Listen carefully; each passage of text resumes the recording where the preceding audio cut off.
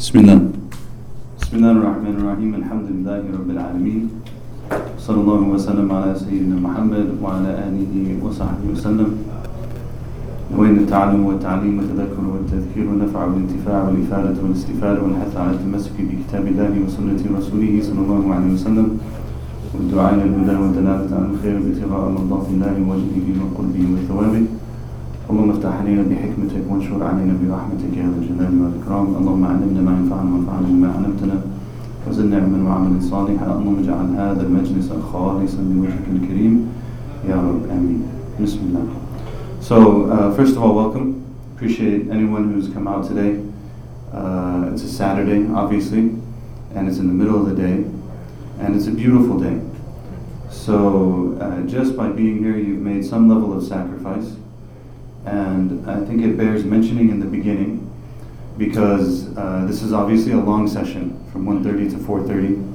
Such sessions require a level of patience.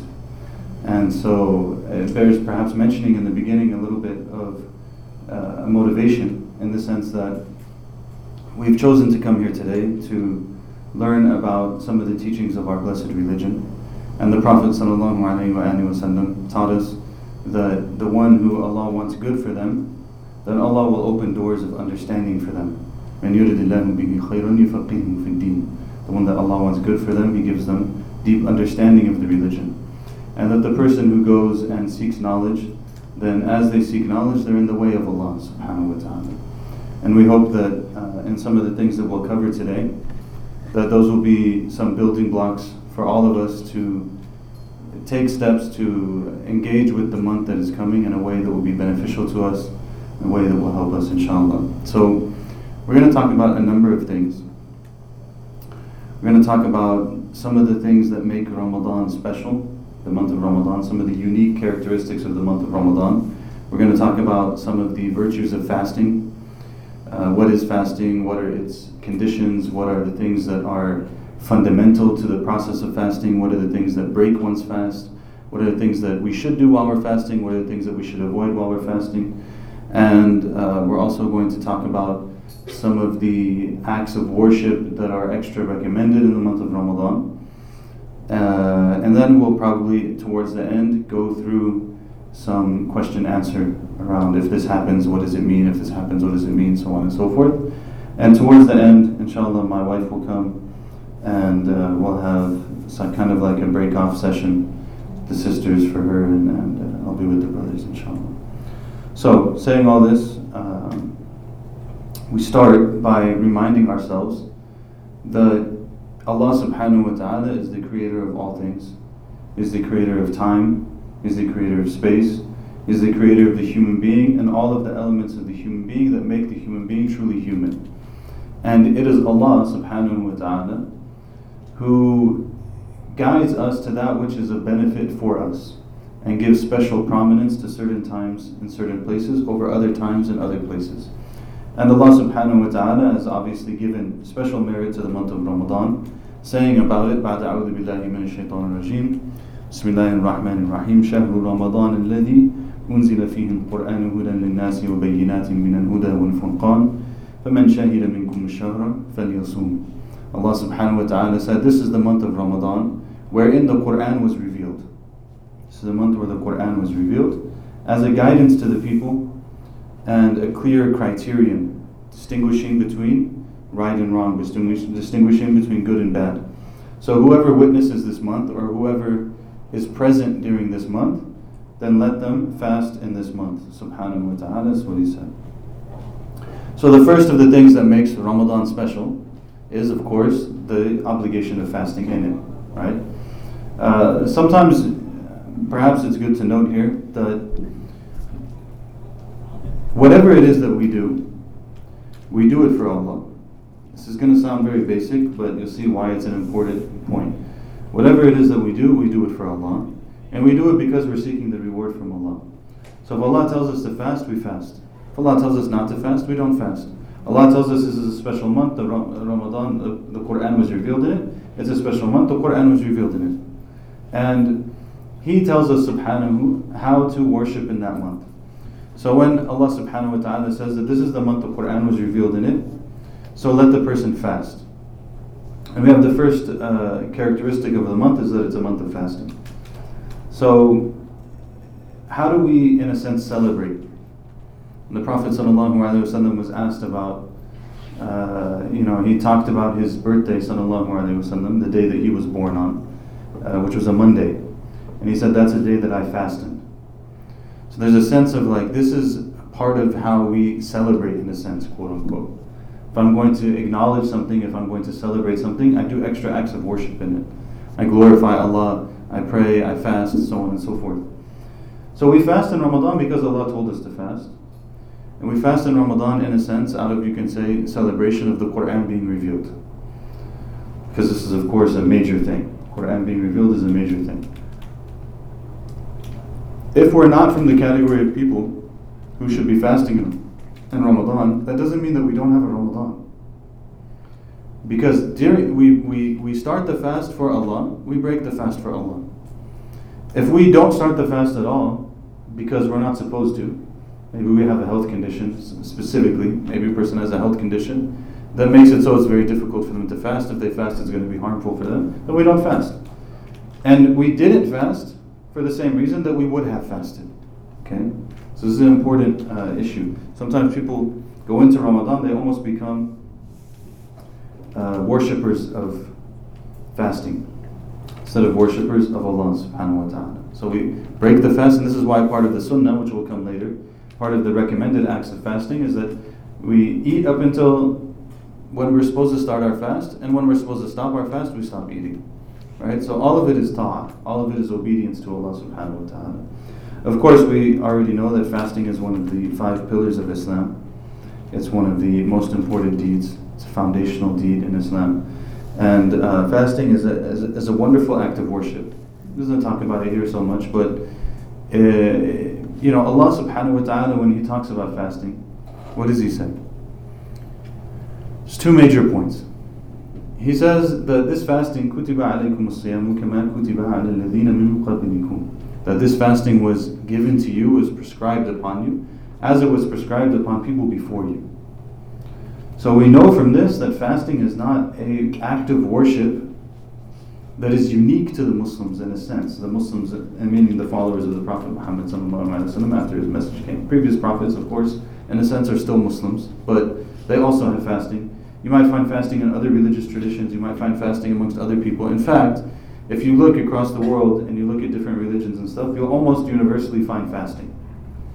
Allahu A'lam, maybe they had originally like true prophets, maybe they had different things, but you always find fasting.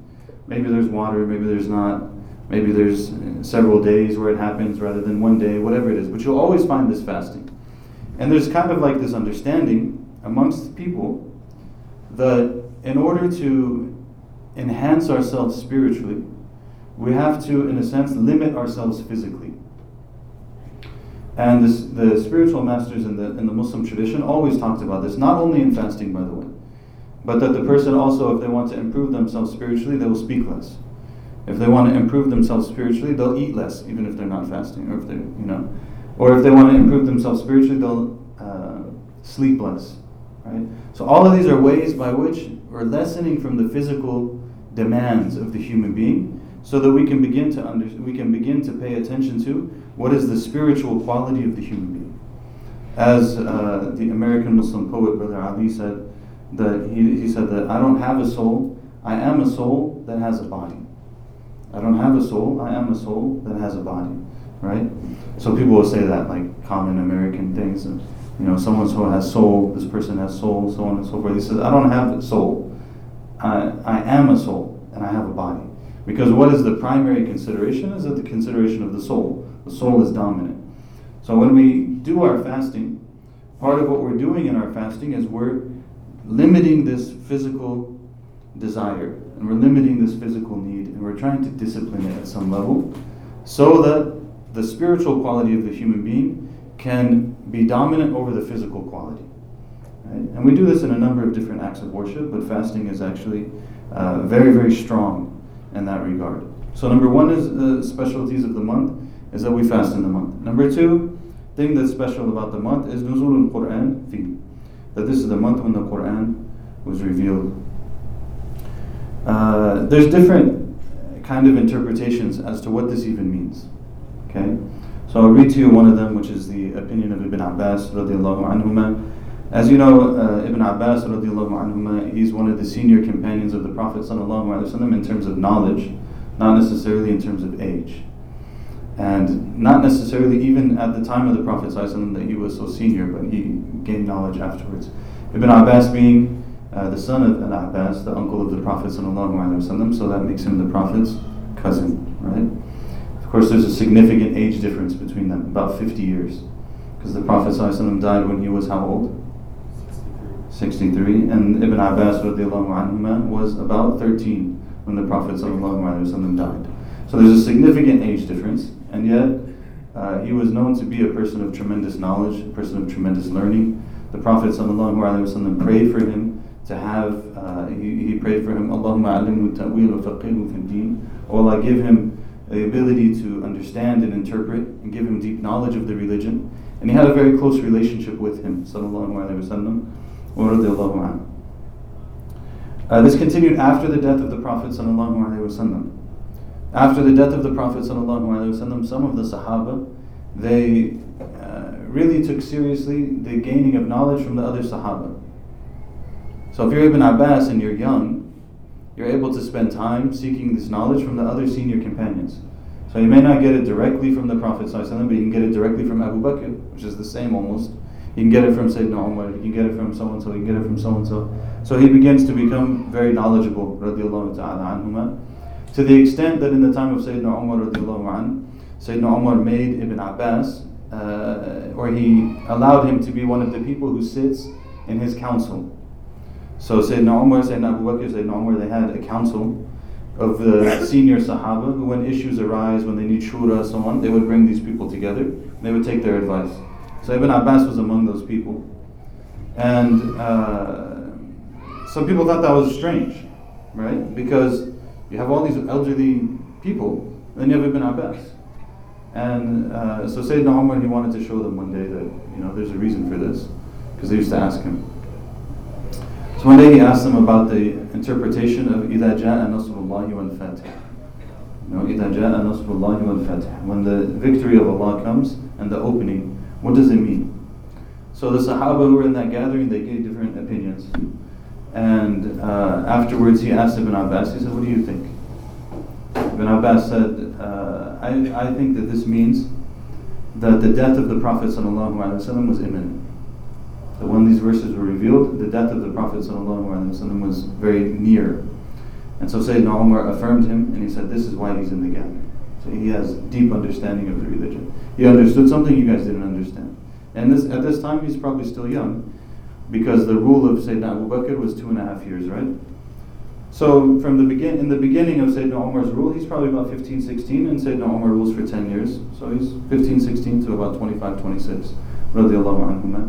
He's known to be one of the great scholars of the Quran, actually. And he's one of the great reference points in understanding tafsir, specifically. That if you want to know what does this verse mean, what does it not mean, then you go to the opinion of Ibn Abbas, radiallahu ta'ala anhuma. All of this is an introduction, number one, and a little bit of storytelling to wake you up a little bit. Want to try this? You can click this off. Okay. It's like a double click? It's 2 mics, but you can click it anywhere. Okay.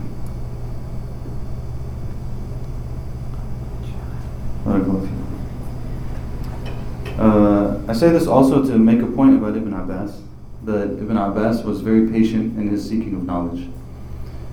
We try to make things as interesting as possible, we try to make them as beneficial as possible, but in the end, seeking knowledge requires patience.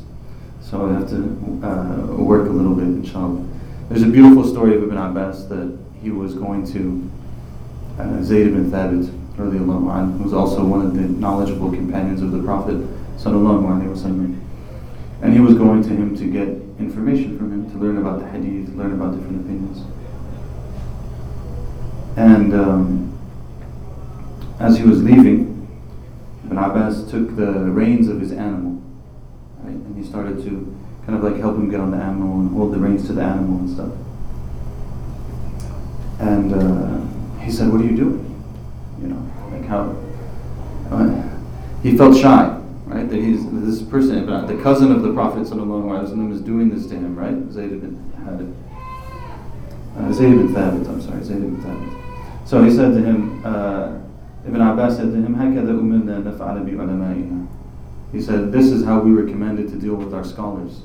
So you're a person of knowledge. It's how we're commanded to deal with our scholars. So as so Zayd took his hand and he kissed his hand. And he said, هكذا أمرنا نفعل بأهل بيت رسولنا صلى الله عليه وسلم.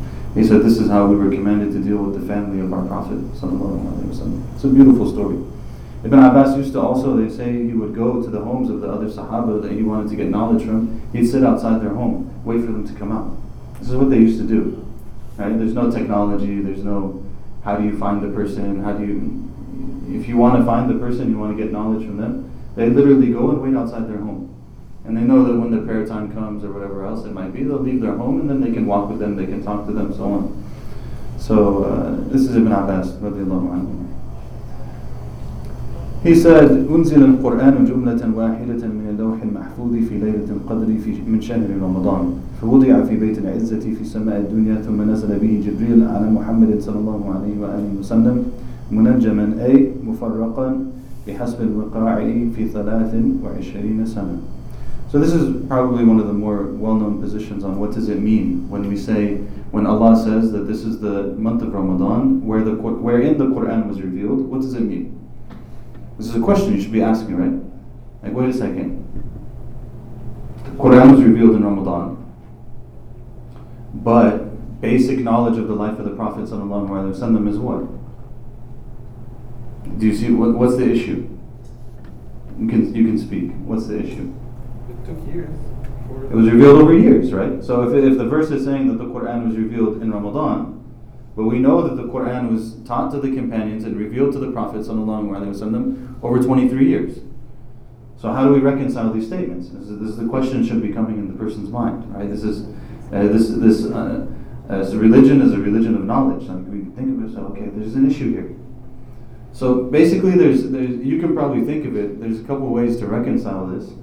One of them is what Ibn Abbas says, radiallahu anhuma. Obviously, this is not just a matter of you come up with whatever you feel like. You should have some sort of mustanad for it. You should have some sort of backing for it. Ibn Abbas, radiallahu anhuma, which I'll comment on in a second, he said the following. He said the Quran was revealed in one shot to al-lawh al-mahfuz. Al-lawh al-mahfuz. Al-lawh al-mahfuz is like, I don't know what you should call it, the sacred tablet, in the celestial realm. It's not in this realm. And then in the month of Ramadan, on the night of Qadr, on Laylatul Qadr, on the night of Qadr, it was revealed in one go in the month of Ramadan. Then it was placed in Bayt al-Izzah, fi Sama' al-Dunya. In the different narrations, for example, about the night journey and ascension of the Prophet ﷺ, there's this idea of these different levels of heaven that he passed through, ﷺ. So it says, then this Quran in its entirety came to the lowest heaven. Okay? Then it was revealed by way of Jibreel, alayhi salam, Angel Jibreel, to the Prophet ﷺ in pieces over 23 years. This is what Ibn Abbas radiallahu anhu says. This type of narration, it's a side point, but it's an important side point. This is a particular type of narration in hadith. Okay? So, when we say a hadith, what are we referring to? Anyone? What's a hadith? It's told by the Prophet. Told by the Prophet sallallahu alaihi wasallam. Anyone else? Things he did. Things he did, sallallahu alaihi wasallam. Anyone else?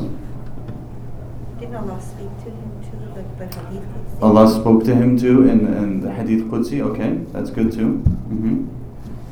What else? But he still spoke it. Right, so it kind of falls under the brother's point too.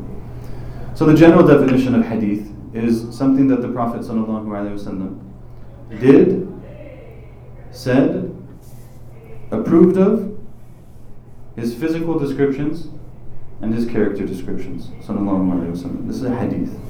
Okay? 5 things.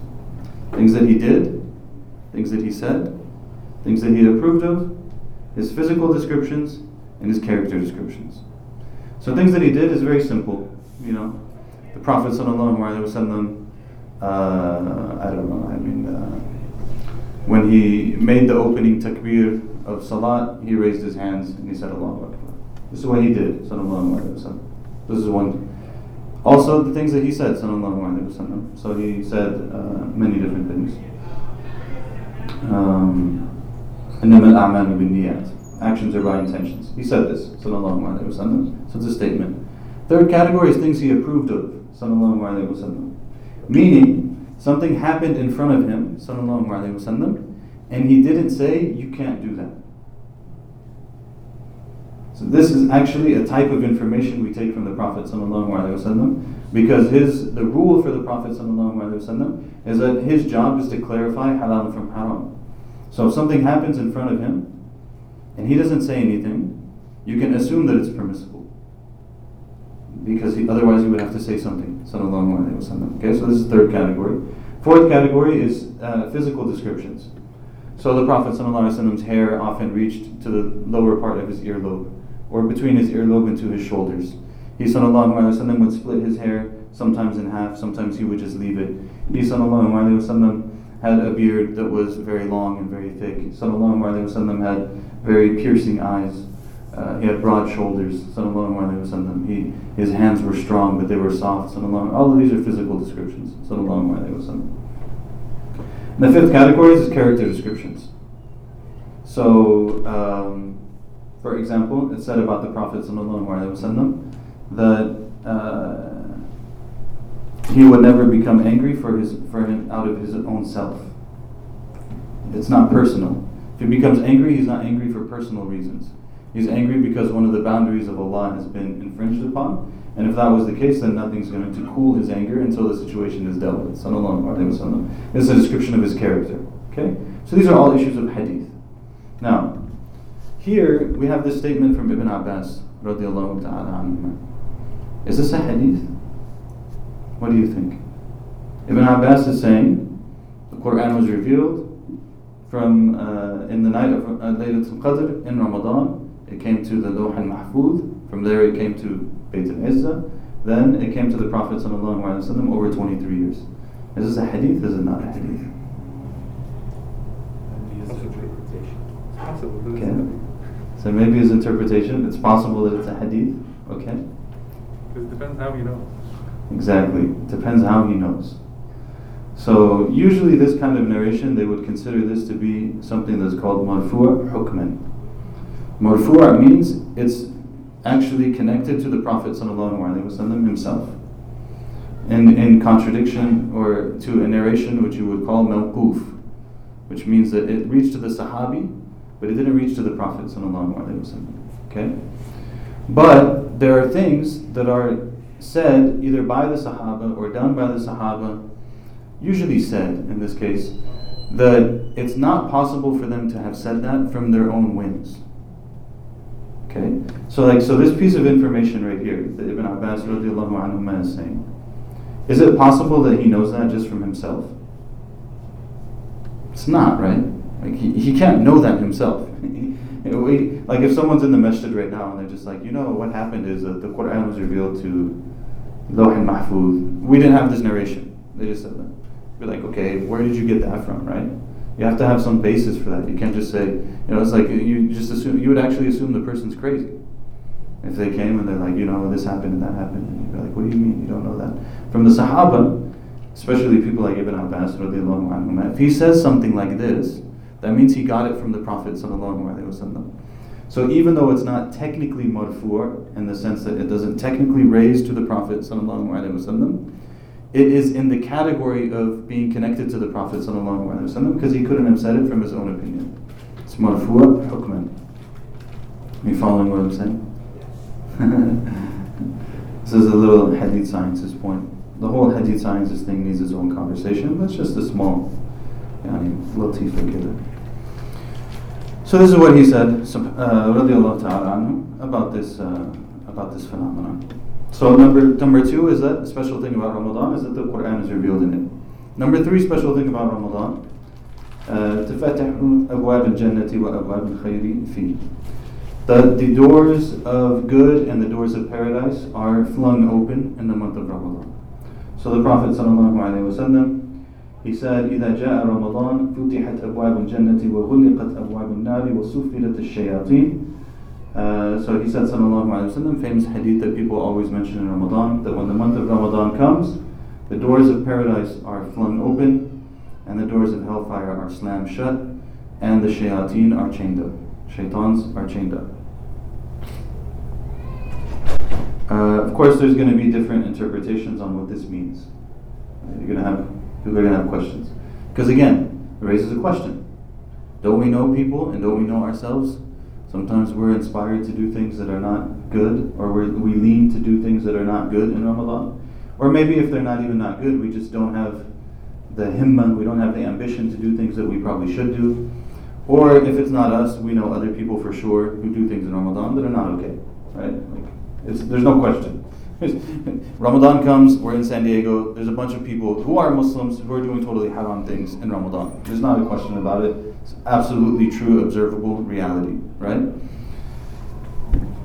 But the Prophet ﷺ said that the doors of paradise are open and the doors of hellfire are closed and the shayateen are chained up. So how do we understand it? What do you think? You can exercise a little bit of your opinion in this. I feel you can't blame Shaitan for anything. It's all coming from you. Okay, so you can't blame Shaitan for anything. It's all coming from you. Alright? There's multiple components for an action, right? So Okay. some of them are driven from your nafs, some of them are outside influences. Some portion of the influence from the other, some not. So it could be from something other than Shaitan.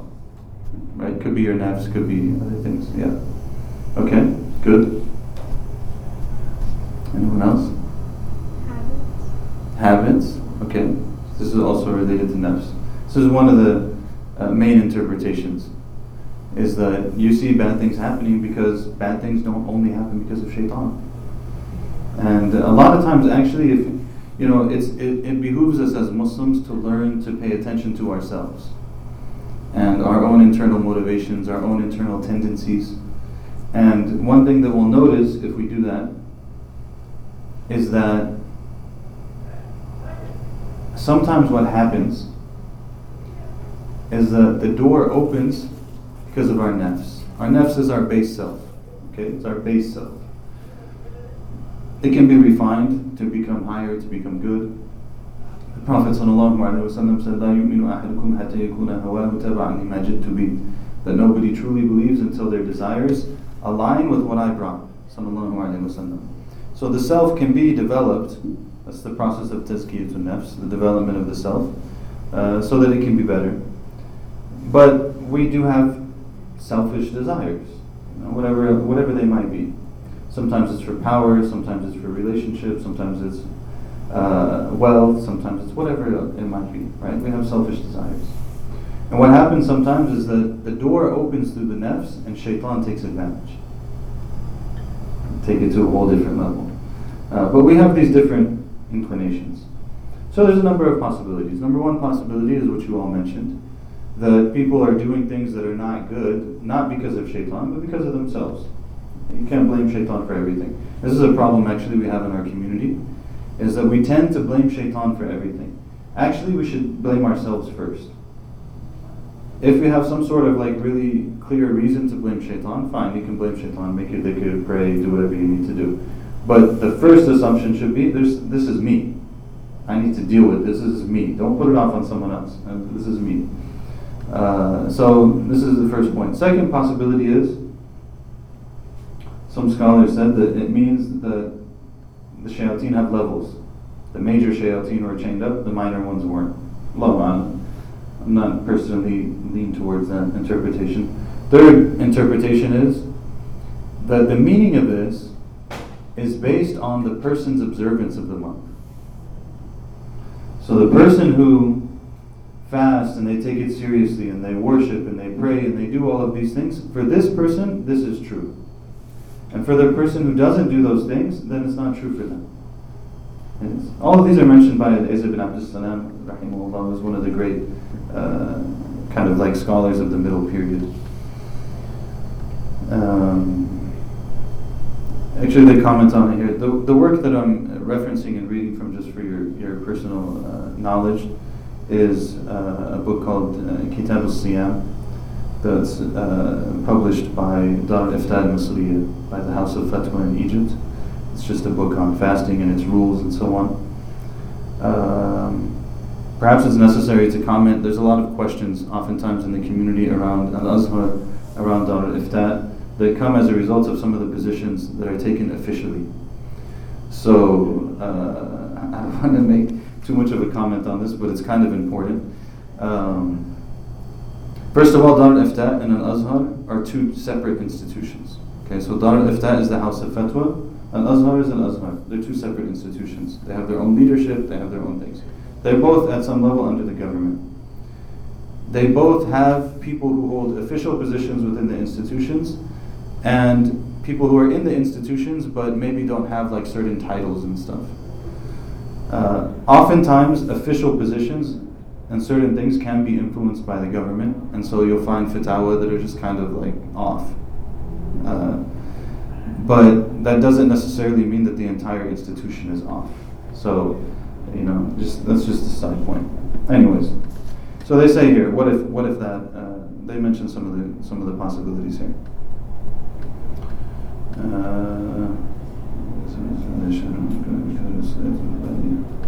It's a beautiful phrase. Some of these things are very hard to translate, but I'm going to read this phrase because it's very beautiful. It says, وَاخْتَصَ اللَّهُ عَزَّ وَجَلَّ لَيَالِي شهر رمضان كلها بكثرة الصلاة الربانية والنفحات الإلهية ففي الليل تسري تجليات الأنوار الإلهية التي يتجلى بها الله على خلقه. ومن ذلك ورد من قوله صلى الله عليه وآله وسلم إذا كان أول ليلة من رمضان فتحت أبواب الجنان كلها ولا يغلق منها باب واحد من الشهر كله وغلقت أبواب النار فلم يفتح منها باب واحد وغلت عتاة الشياطين ونادى مناد في السماء الدنيا كل ليلة إلى انفجار الصبح يا باغي الخير هلم يا باغي الشر انتهي هل من مستغفر فيغفر له هل من تائب فيتاب عليه هل من سائل فيعطى سؤله هل من داع فيستجاب له ولله عز وجل عند وقت فطر كل ليلة من رمضان يعتقون من النار. It's a beautiful narration. It says that the Prophet ﷺ said, or they open by saying, Allah subhanahu wa ta'ala has chosen the nights of Ramadan as very special nights.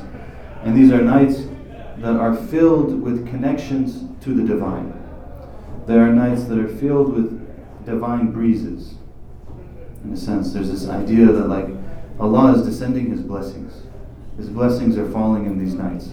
It's like a rain in the unseen of blessings and gifts and openings and opportunities to come closer to Allah subhanahu wa ta'ala. And in that context, Allah looks in a sense upon His servants and they have an opportunity to look to Him subhanahu wa ta'ala. And in that context, the Prophet sallallahu alaihi wasallam says that the doors of paradise are opened and the doors of hellfire are closed, and the people are freed from the fire. And Allah subhanahu wa ta'ala, it's said, O you who wants good, come forth. O you who does bad, stay away from it. Is there not anyone who will seek forgiveness so that they will be forgiven? Is there not anyone who turns back so that they can be turned to? Is there not anyone who will ask so that they will be answered? And then, and every time when the person breaks their fast,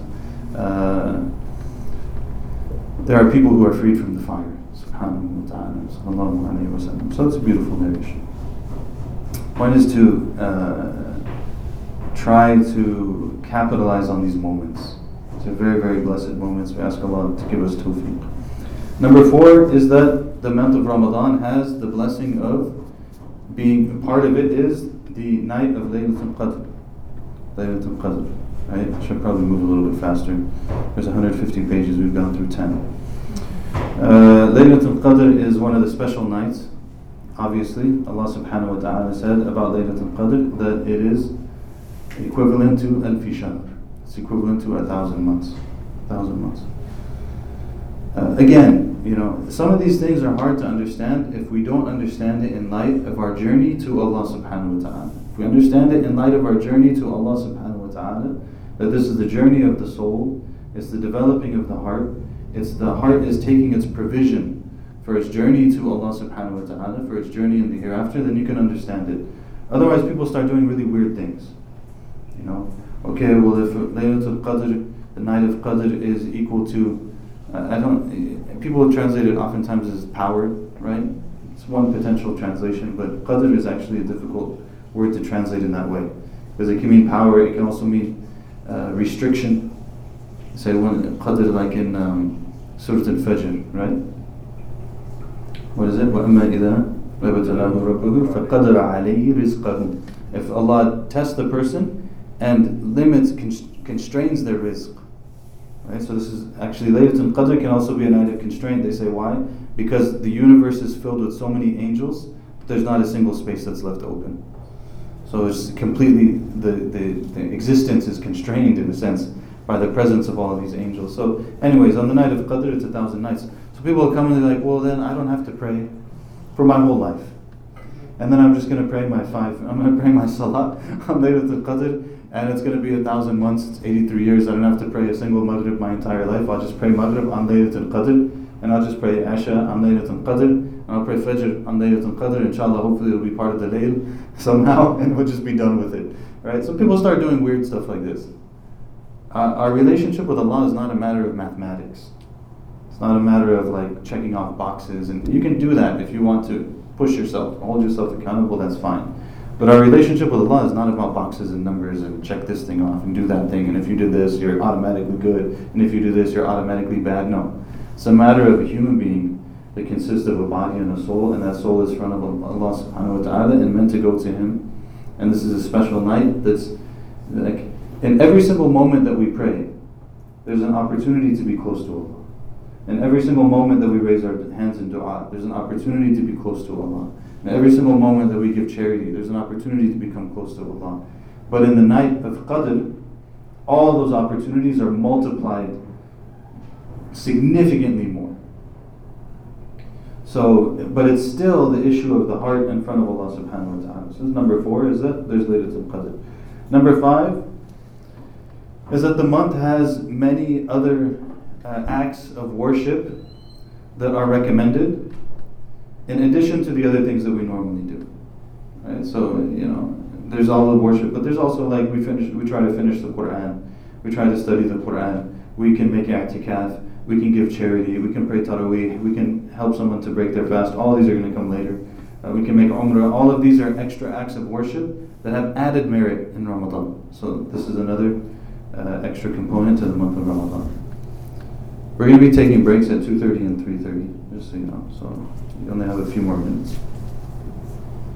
Next section is on the fada'il as-sawm, the merits and the virtues of fasting.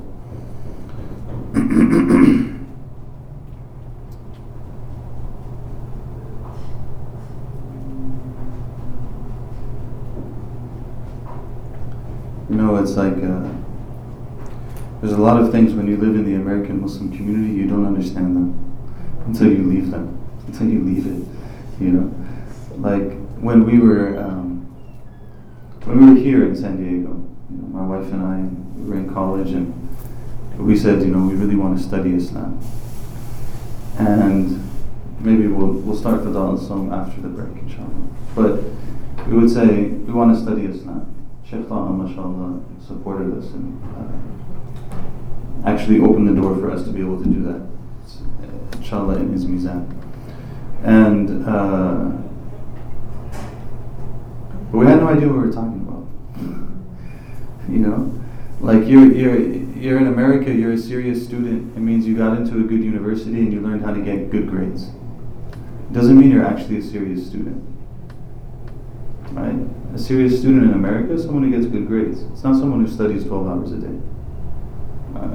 I did well in high school. I went to UCSD out of high school. I did well at UCSD. Nobody in UCSD was a talib ilm in the definition of like Islamic studies. It was a talib ilm, student of knowledge. Right? We don't even have a culture around it. We don't have an understanding of it.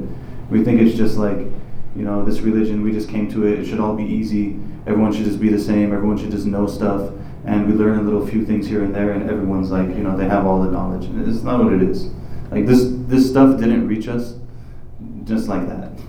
This stuff reached us with serious effort. I'm not saying it to as anything to any of you. I'm just saying this as a reflection on, like, when we're sitting here and I'm reading it, I'm just thinking about, like, you know, you go to this country. We came to Egypt when we got to Egypt, the internet was dial-up. Smartphones didn't come until the end of our time in Egypt. So we were like the last group of students who went and didn't have social media, didn't have smartphones, all that kind of stuff. You know, we wanted to call home, we'd have to, like, use the dial-up thing, the connection would break. You know, we couldn't. Even when we would try to get money, we couldn't get money. Like, the bank would work sometimes, it wouldn't work sometimes. You'd have to find someone coming, see if they can bring cash. Like, it was a mess. In Egypt, forget, like, people went to Mauritania and all these other places. And, you know, we get there and we're like, no, study Islam. No idea even what we're talking about. You know? Before we can do anything, we had to sit for a year, like literally a year, for 5 hours a day in class for Arabic and 3 to 5 hours of homework. That's it. No hadith, no Quran, no fiqh, no usul, no reminders. You just do Arabic all day, day in and day out, you know, for a long time. And you go to study and, like, you don't know what you're talking about. One of the brothers who was studying there, he sat me down and he's like, here's the whole lay of the land of Islamic studies. This is the Quran, this is what's attached to it. This is the hadith, this is what's attached to it. This is how you look at it. And you look at it, you're like, oh, that's what it meant. Like, that's what it means to study Islam. There's all these disciplines, there's all this knowledge, there's this intellectual history that's over 1,400 years old, 1,300 years old, you know, depending on how you put the numbers. And you see these people who spend their lives every single moment. Like, there was one sheikh, we used to go to the book fair with him. SubhanAllah, I don't know how we had that opportunity, but we go to the book fair with him. In Egypt, the book fair is a big thing. The Ma'rad al-Kitab in Cairo is a big, big deal. It's a huge festival of books. All the publishers are there, all of the people are there. The sheikh literally went from tent to tent all day long. Here's a tent, there's 1,000 books in the tent. Look at all the titles. Oh, that one looks interesting. Take it out, read the table of contents, look at the index, put it back, decide if he's going to buy it or not, go to the next. For like 8 hours straight. You know, no break, no time out, no, like, let's get some food, let's do this. Like, to the point that he forgot we needed to pray. Like, it's just not good, right? But like, my point is, like, this is the level of you know, you meet people. Shaykh Rayyan, I thought of it because in the hadith that's coming, it says that there's a door in paradise that's called Ar-Rayyan, the door that the fasting people enter from. And one of the great scholars that we saw in Egypt who passed away last year, Allah yarhamhu, was Shaykh Ahmed Taha Rayyan. And he was Shaykh al-Malikiyya. He was like top Maliki scholar in Egypt, and he was the top professor of Islamic law in Al-Azhar and many other universities. He was an advisor to Amja here in America, the Fiqh Council. Shaykh Rayyan, when he taught one book in the Maliki school, it's over 300 lectures. One text. Over 300 lectures. It's an advanced text. Right? Granted, it's an advanced text, but it's over 300 lectures. One subject, one school, one text. Right?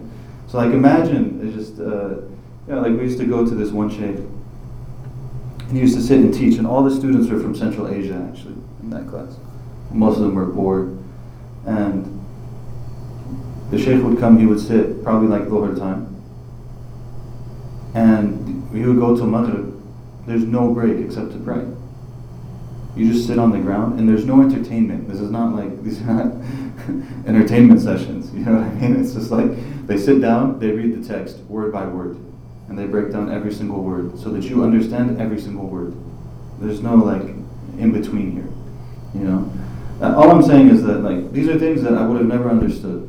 Like, you in the American Muslim community, you think seeking knowledge is like going to a weekend intensive. I'm not like making fun of anyone. I'm just saying that's what we thought. You know, this is what you think.